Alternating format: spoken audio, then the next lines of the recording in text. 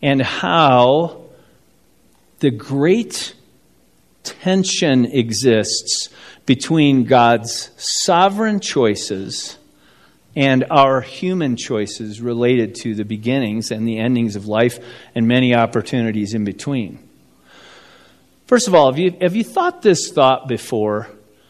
When you show up on this planet, how many decisions did you make about what was going to go on there? Have you thought about the million data points that God in sovereignty starts the ball rolling for every human being? You don't pick your time frame. You don't pick your race. You don't pick your language, your economic scenario. You don't pick your location on the planet. You don't pick anything. You show up. God has made all those decisions for you. But then stop and think about the fact that God respects you enough, trusts you enough, that he actually gives you all kinds of choices related to a number of those details, but even up to and including how long your life lasts or how long the lives of other people around you last. Have you ever thought about the respect involved in that? Have you ever thought about how dangerous that is? That God gave us that much control? It's a remarkable scenario. We get to choose from the earliest moments. Is this life going to come forth? We get to choose. We get to choose at the latest moments. How long is this going to go? We get to choose all kinds of things in between. In fact, if you stop and think about this, abortion, murder, suicide, genocide, and euthanasia all have a ton of things in common with one another. If you know the model of a Venn diagram where you put things up and there's overlap in the middle on things that are in common, those issues have a ton of common ground between them. There's both God's sovereignty involved and human choice involved. There's all kinds of factors. It is never simple. Never. Now, my great question would be, why would God put it to where life and death decisions are always so complex? And it's a very simple answer. It's actually a model of the way everything works in our relationship between us and our existence, between us and our consciousness, and God wants to be a part of that discussion. And if it's complicated enough, and we're honest with ourselves and humble enough, we'll actually turn to God for information and for impact. If not, what we'll do is we'll just simplify it, and we'll just go, oh, okay, well, this is it's no more difficult than this. It's always more difficult than that. All of those topics, abortion, murder, suicide, genocide, euthanasia, cross through the journey of every single human being on their time. They all do. And they're all far more complicated than what we want to make it to be. And the reason we try to simplify it is because then we can just have a simple, pat answer. We don't have to get caught in the mess and in the weeds and worry about it. That's what has gone on. Most of it is fear, why we don't go in. It's fear. It's complicated. One of my favorite authors says this in his ethics books. He says, when there is a very complex issue and its complexity requires sufficient complex study, then we must also have a corresponding complex response. No bumper stickers. No simple four-word slogans. No things to just throw at each other that are just oversimplifications of everything. If you remember when I talked a couple weeks ago about the issue of immigration, and I said, if we reduce the whole discussion of immigration to the wall, that's ridiculous. It's this much of the discussion. And the same thing is true when it comes to these issues: abortion, genocide, murder, suicide, euthanasia, the end of life. I mean, you have to actually stop and ask yourself this question. How do we get the best information as to what God's heart, God's hopes are for us, and God's plan, and his model, his mind for us? And it's not just as simple as just finding 3 Bible verses and making a simple decision from that. It way oversimplifies everything. Not only did God trust us and show this amazing sense of worth and value to us by allowing us to have choice related to life and death, He remarkably enters the world in what form? Did God come in the form of a fungus?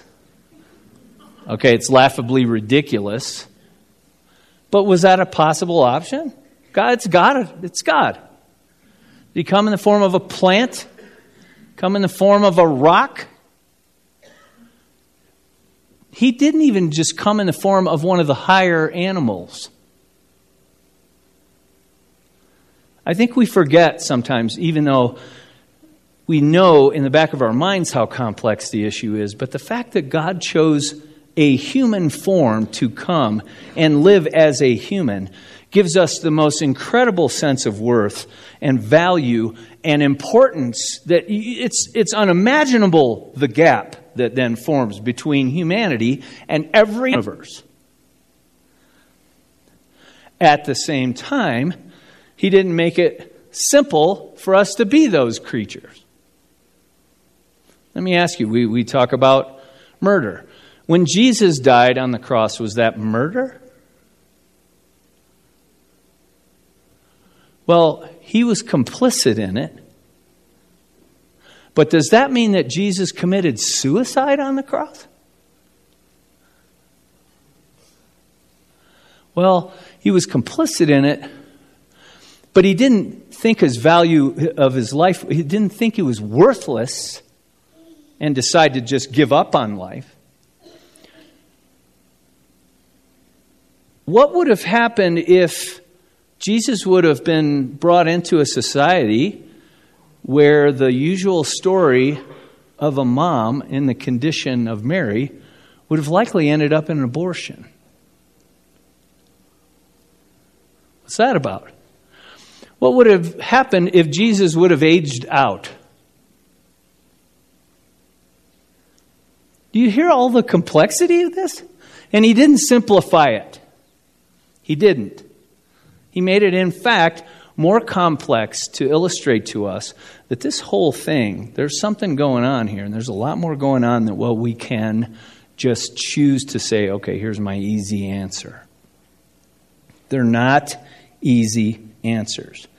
Now, we do have some data in the background. C.S. Lewis called it the moral law or the natural law. We're going to hear about this in the passage that we're going to study. By the way, you're going to be surprised by this passage that I chose to study related to this whole discussion, because it's not the obvious one. The obvious one would be to go to Genesis 1 and 2, say, okay, we were image bearers. We've been given these 2 jobs. We need to bring life into the world and multiply and spread out. And we need to be about bringing order to chaos. Those are our 2 job descriptions. Well, those are true, and those are in the background of all of this.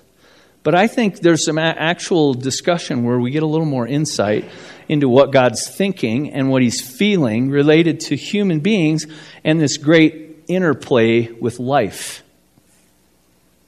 I think we've got another passage. But Lewis described this thing that actually comes up in this passage we're going to look at. That is, everybody has a sense in the back of their mind that they know about the value of life. Lewis called it the moral law, the natural law. There's a place at which you have this it's an intuitive thing.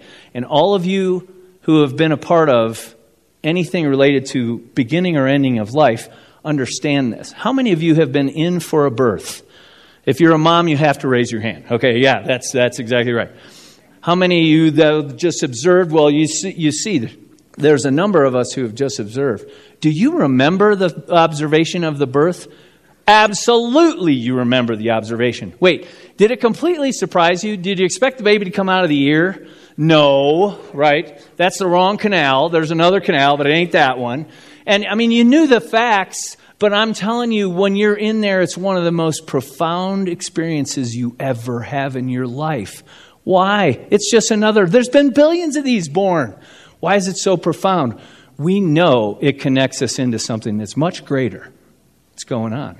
How many of you have been in a room when somebody died? A number of you. And not just the older people. Again, you think, oh, well, this is probably how this is going to go. It goes differently than the way you expect, and then the profundity and the weight of it on you and the others around you is remarkable. And the reaction, some people freak out, and other people are so peaceful. It's an amazing scenario. Life and death has this amazing and incredible connection to God that is something that is far more than just a simple answer that you toss at it. Now, I'm not going to read those chapters in Genesis 1 and 2 where God talks about our kind of our job description, but I do want this to be going on in the background. What happens in chapter 3? You know this one. The fall. Thank you very much. That was perfect. Probably a BSF person that knew that. That's my guess. I don't know. But the fall, the first sin. What happens at the beginning of chapter 4? The brothers, Cain and Abel. You think it's a coincidence that we're about 40 words into the Bible and the first murder occurs? Not a coincidence. A very huge description, power of life, the necessity of life, and the threat and the risk to life that's inherent. And you know what happens in the back half of chapter 4 and into chapter 5? It's the first list of the generations, the genealogy. How many of you really love reading the genealogies? Come on, there's a couple of you. No, there's nobody there. Okay. Well, the genealogies, though, now having learned what they mean, here's what they do. Here's how they function in the Bible. There's some kind of major threat. There's a problem. It could be as big as a global flood. It could be the hordes from Babylon are coming over the hill. It could be we've been trapped in Egypt for 400 years. And the reason the generations show up is it's the description of God's rescue.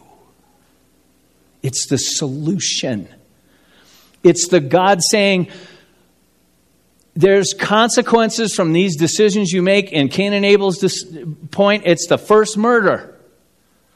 But instead of saying, I'm getting rid of all of you, God keeps it moving. He brings the rescue. He brings redemption. He brings solution. That's the cycle that goes all the way through the Old Testament. Every time there's a generations, the Hebrew word, the toledotes, every time that shows up, it's a response to show, oh, we're out of the woods. We're out of the woods. We're out of the dark. Whatever that thing is that they sing, right? There's salvation. We're still going. Now, never forget that in the background of all of the writings of the Bible, that's what's happening. There's this mechanism of threat, constant threat hanging over either the Jews or all of humanity or whatever the discussion is about, a family, a tribe, whatever. And so the thought of, do we just cast off our elders? That made no sense through all. Or the thought of, we just get rid of our newborns. That made no sense in this scenario. You have to remember that. That's going in the background. Always read it through that lens. But know this, God has a plan in mind. We've talked about this from the very first week, that God is about bringing human dignity and human flourishing to every scenario. I want you, as we're going to read this Bible passage, I want you to listen through here. How does this connect with flourishing and with dignity? Stop and think about it. Think about the entire journey of Jesus' life. How did that connect with flourishing and dignity?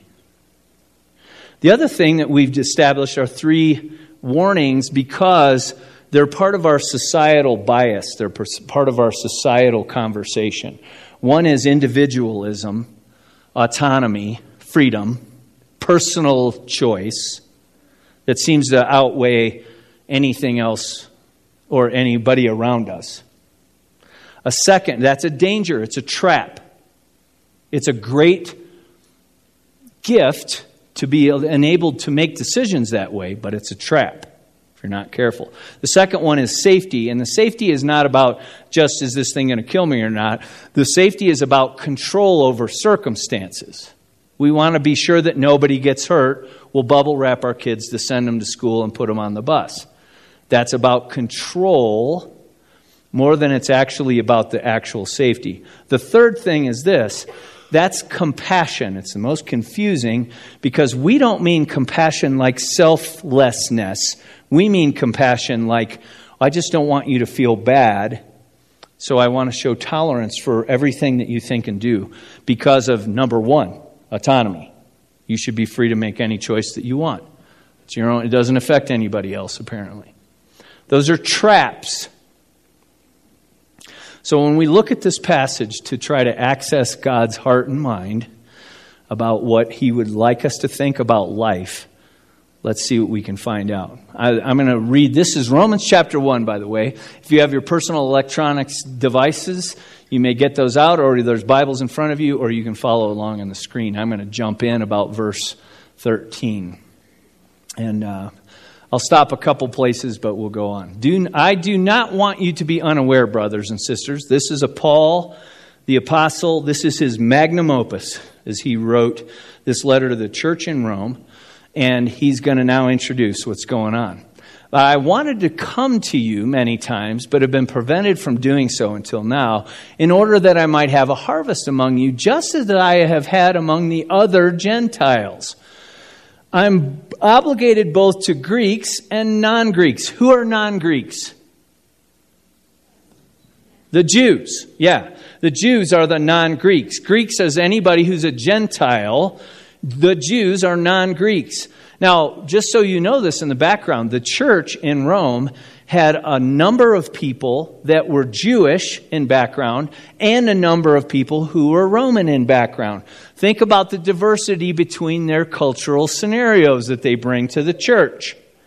And in that, they're saying, wow, we know what we're doing. You don't know what you're doing. You can imagine there was fighting between them. So a lot of this letter, and if you think forward, if you know this book well enough, 9, 10, and 11 is a whole discussion about what's going on between the Jews and God and how that affects the Greeks and God. So Paul's setting that up right here. I'm obligated both to Greeks and Jews, both to the wise and the foolish. That will show up here in a bit. That's why I'm so eager to preach the gospel also to you who are in Rome. For I am not ashamed of the gospel, the famous verse, because it's the power of God that brings salvation to everyone who believes, first Gentile. Why? Because the Jews are more important? No, the Jews have the information up front. The Gentiles don't. And Paul's just trying to kind of level the playing field in the information in this book. Never forget, that's always his purpose in this book. For in the gospel, the righteousness of God is revealed, a righteousness that is by faith from first to last, just as it is written, the righteous one will live by faith, a quote that's used all over in the New Testament. Now, what we typically do is we hear that and we go, oh, well, this book is all going to be about faith. He doesn't even hardly mention faith for chapters now. In chapter 4, he talks about the faith of Abraham at length. But most of what he's going to do now is set the foundation underneath from creation that says this is what human beings have done. And quite typically, human beings have not managed their information very well. That's just the truth. So here's what he says. The wrath of God is being revealed from heaven against all the godlessness and wickedness of people, a generic term that includes both Jews and Gentiles, by the way. And now that's pretty harsh to start here, but what Paul will do, and you know, if you've read this, you go through 2 where he talks harsh to the Jews. In 1, he talks harsh to the Gentiles. In 3, he talks harsh to everybody. There's no one who does righteous, not one. We're all sinners. We are broken people who are a million miles away from being qualified to be like God and say we think and behave like God. We don't. That's not to demean anybody. That's actually to put everybody in the exact same boat. And that's what he's going to do over these next few verses. These people, the wrath of God is being revealed against from heaven against all the godlessness, the wickedness of people who, this is what they do. They suppress the truth by their wickedness, since what may be known about God is plain to them because God has made it plain to them. We tend to go, oh, see, God created the world to where we can understand Him.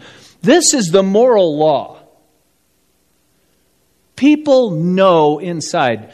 Let me make this very simple for you. When we're talking discussions of abortion, of genocide, of euthanasia, whatever, you don't have to tell people that life is valuable. They know. They know. It's woven into the fabric of the heart. Now, what this will give us is a little bit of what's gone on with that data. They suppress the truth by their wickedness. So in other words, as you continue to live in, there may be confusion about that. We'll talk about that at the very end. But it's still, you don't have to convince someone of what sin is. They know. They do. They may have figured out a way to justify something. We all do it, by the way. That's what we have in common. But we know intuitively what's really best and what isn't. We know that. Because it's plain to us. Go to the next slide, Maggie. Thank you. For since the creation of the world, God's invisible qualities, His eternal power, His divine nature, have been clearly seen, being understood from what has been made, so that people are without excuse. The emphasis is not on the excuse. The emphasis is on people have been given the data. For although they knew God, they neither glorified Him as God nor gave thanks to Him, but their thinking became futile, their foolish hearts were darkened. Although they claimed to be wise, you hear the wise and the foolish. Thankfully, Paul said, I came to both, but you hear the wise and the foolish. Although they claimed to be wise, they became fools and exchanged the glory of the immortal God for images, mortal human being, and animals and reptiles and volcanoes and the ocean and the wind and everything else we could think of. Why did we do that? Why did human beings, this is talking about idolatry, which is rule number 1 of the 10 Commandments, right? This is talking about idolatry. Why would people do that? Why would you rather trust in something that you could fashion rather instead of gleaning from a relationship with the one true living God who literally wants that relationship with you? Why would we do that? If you ask yourself that question honestly, it's fear. It's not the cynical answer we all do with, oh, they're all just so full of sin they can't even see the truth. No. If that was true, why would Paul even write this? If it wasn't going to have any impact, why would he even talk about it? People know, we have it inside of us. That's part of what is actually part of your journey when you chose to say, wait, I think I'm on the wrong trail here. Why did you come to that? Because you know. But we push him back and we replace God with other things because we're afraid we can't see Him. Whatever else, we use 1,000 justifications and excuses. That's the first response. Now, here's what happens. This is what God did. Therefore, God gave them over. That does not mean God flushed them down the toilet. This is going to come up 3 times in this passage. It means God said, have it your way. Have it your way. How many of you as parents have watched your kid getting prepared to do something that's really stupid? Not in his or her best interest. And you did some of you immediately, the hand shoots up. And you watched the process, and you did the math, and you realized, I could stop this, or I could let them feel the full repercussions of this. Have it your way. This is not God hates them now, and in fact, Jesus would have never come, and Paul wouldn't even be. Remember, he's telling the story of the gospel, why the gospel is viable. The gospel is viable because people have turned away, and as God let them have their way, and they worsened in the scenario. The worst one, though, is actually the first one, that they turned to idolatry. The second one is this. God gave them over to this process in the sinful desires of their hearts to sexual impurity, for the degrading of their bodies with one another. They exchanged the truth about God for a lie and worshiped and served creative things rather than the Creator, who's forever praised. This has a two-part thing. One of it connects back to idolatry, and it introduces the next idea of sexual sins. People know it's not in your best interest to just do whatever you feel like with your sexuality. Everybody knows that. But we're all trying to come up with a reason why we don't have to live into that. So God gave them over to shameful lusts. The women exchanged natural sexual relations for unnatural ones. Go to the next one. In the same way, the men also abandoned natural relations with women and were inflamed with lust for one another. Men committed shameful acts with other men and received in themselves the due penalty for their error. What's the penalty? The penalty is you're not getting the natural flow of those rescues, the generations. At that point in time in history, there's no reproduction that's going to go on. Right? That's not going to happen. And then the natural outcome is, if you're living in a time and a place where everything is about trying to make sure the next generation comes so that the story goes forward and God has the rescue continuing, why in the world would you engage in this activity? That's where this is coming from. It's not a commentary on what the heart wants. And furthermore, just as they did not think it worthwhile to retain the knowledge of God, so then God gave them over to a depraved mind so that they do what they ought not to do. Now look at this list. This is fascinating. They become filled with every kind of wickedness, evil, greed, and depravity. Now all those sound terrible, right? Let's go to the next slide. They're full of envy, murder, strife, deceit, malice. Everybody would agree that's a terrible idea. They're gossips. Oh, wait. Where does social media fit in there? I forget. Slanderers, God haters, insolent, arrogant, and boastful. What do those things have to do with each other in the same list? They invent ways of doing evil. They disobey their parents. Wait, what? That's in this list?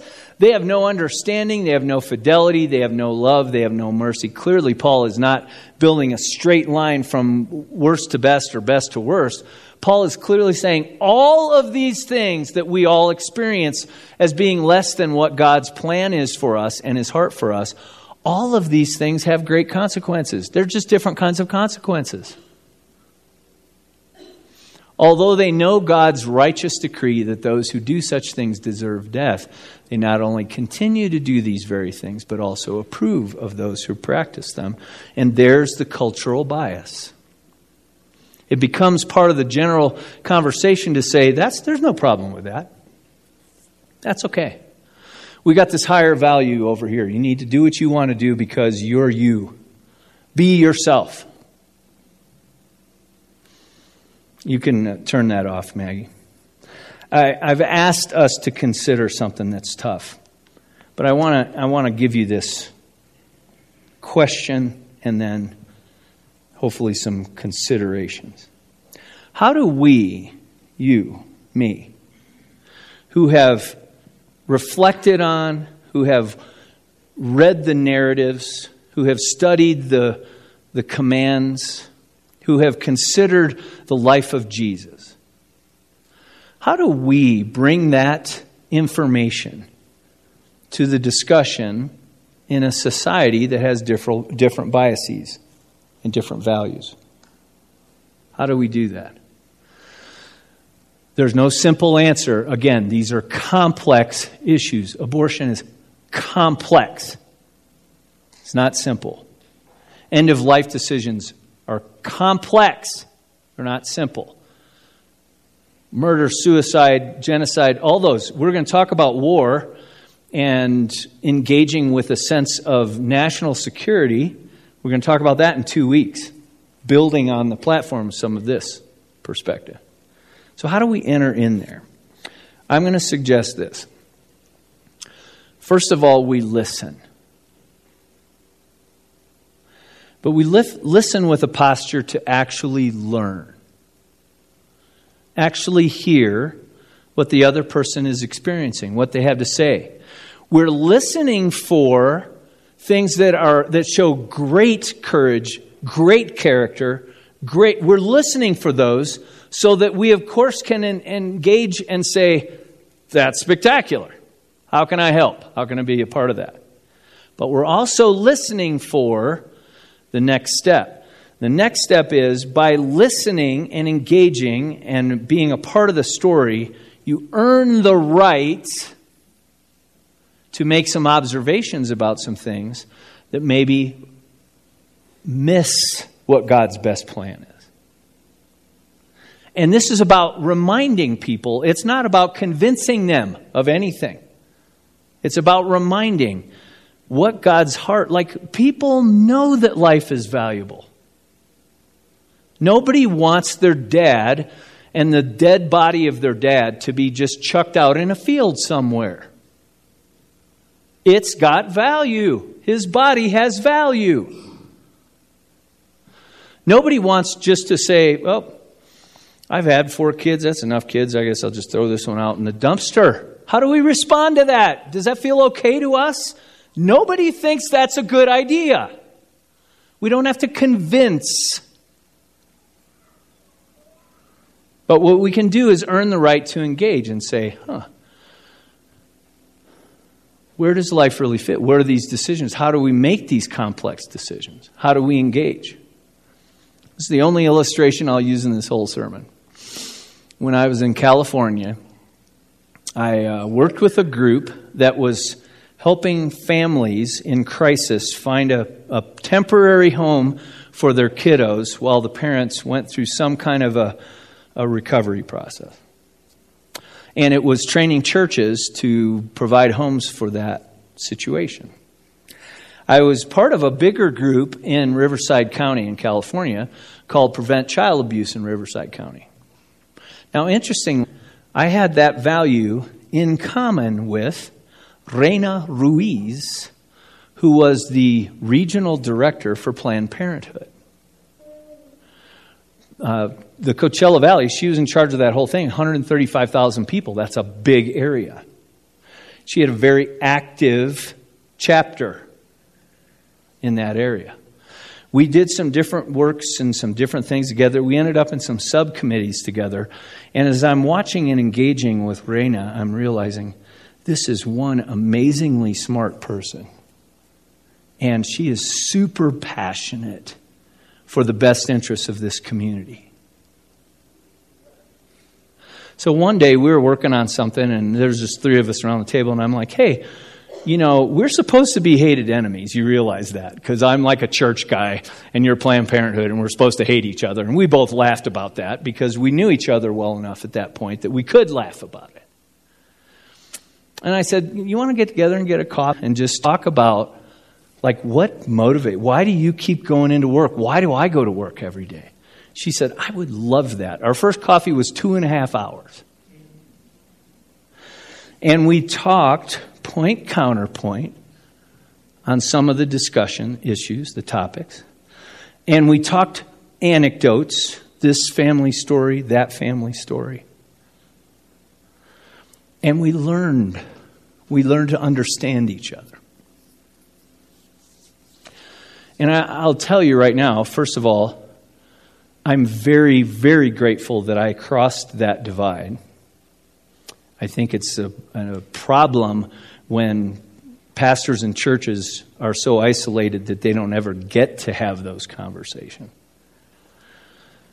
But the interesting thing is I never felt like I got to talk this girl into shutting down every Planned Parenthood in Coachella or in California. I didn't have to do that.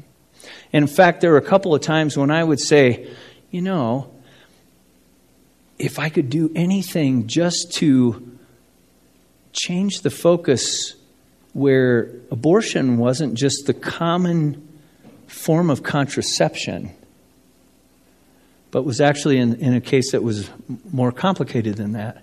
It wasn't just instead of the 50 other things that we have as options for contraception. And I still remember her going, huh. She literally had never thought the thought.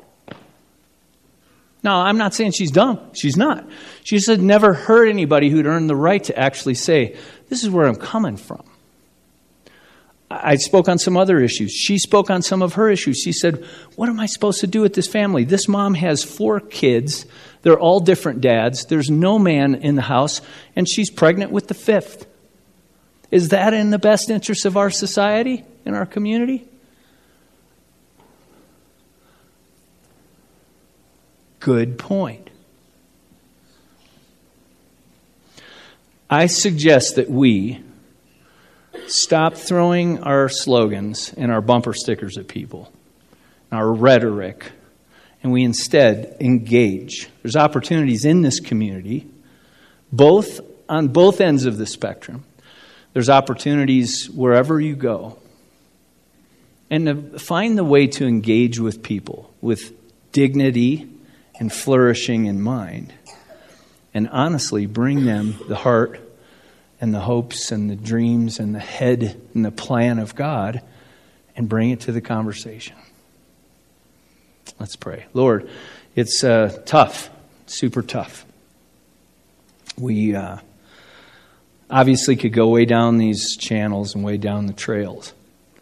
But I think first we need to establish what we know has happened in human history and the traps that we can avoid and the places where we can navigate with grace and we can actually be part of the rescue. Help us to be part of the rescue. You know what's best, but help us to always move as Jesus did in that way, to be part of the rescue, the solution. And give us great courage. Give us depth of insight. Give us the intensity to go and learn more and engage with people and find out. And we pray that in Jesus' name. Amen.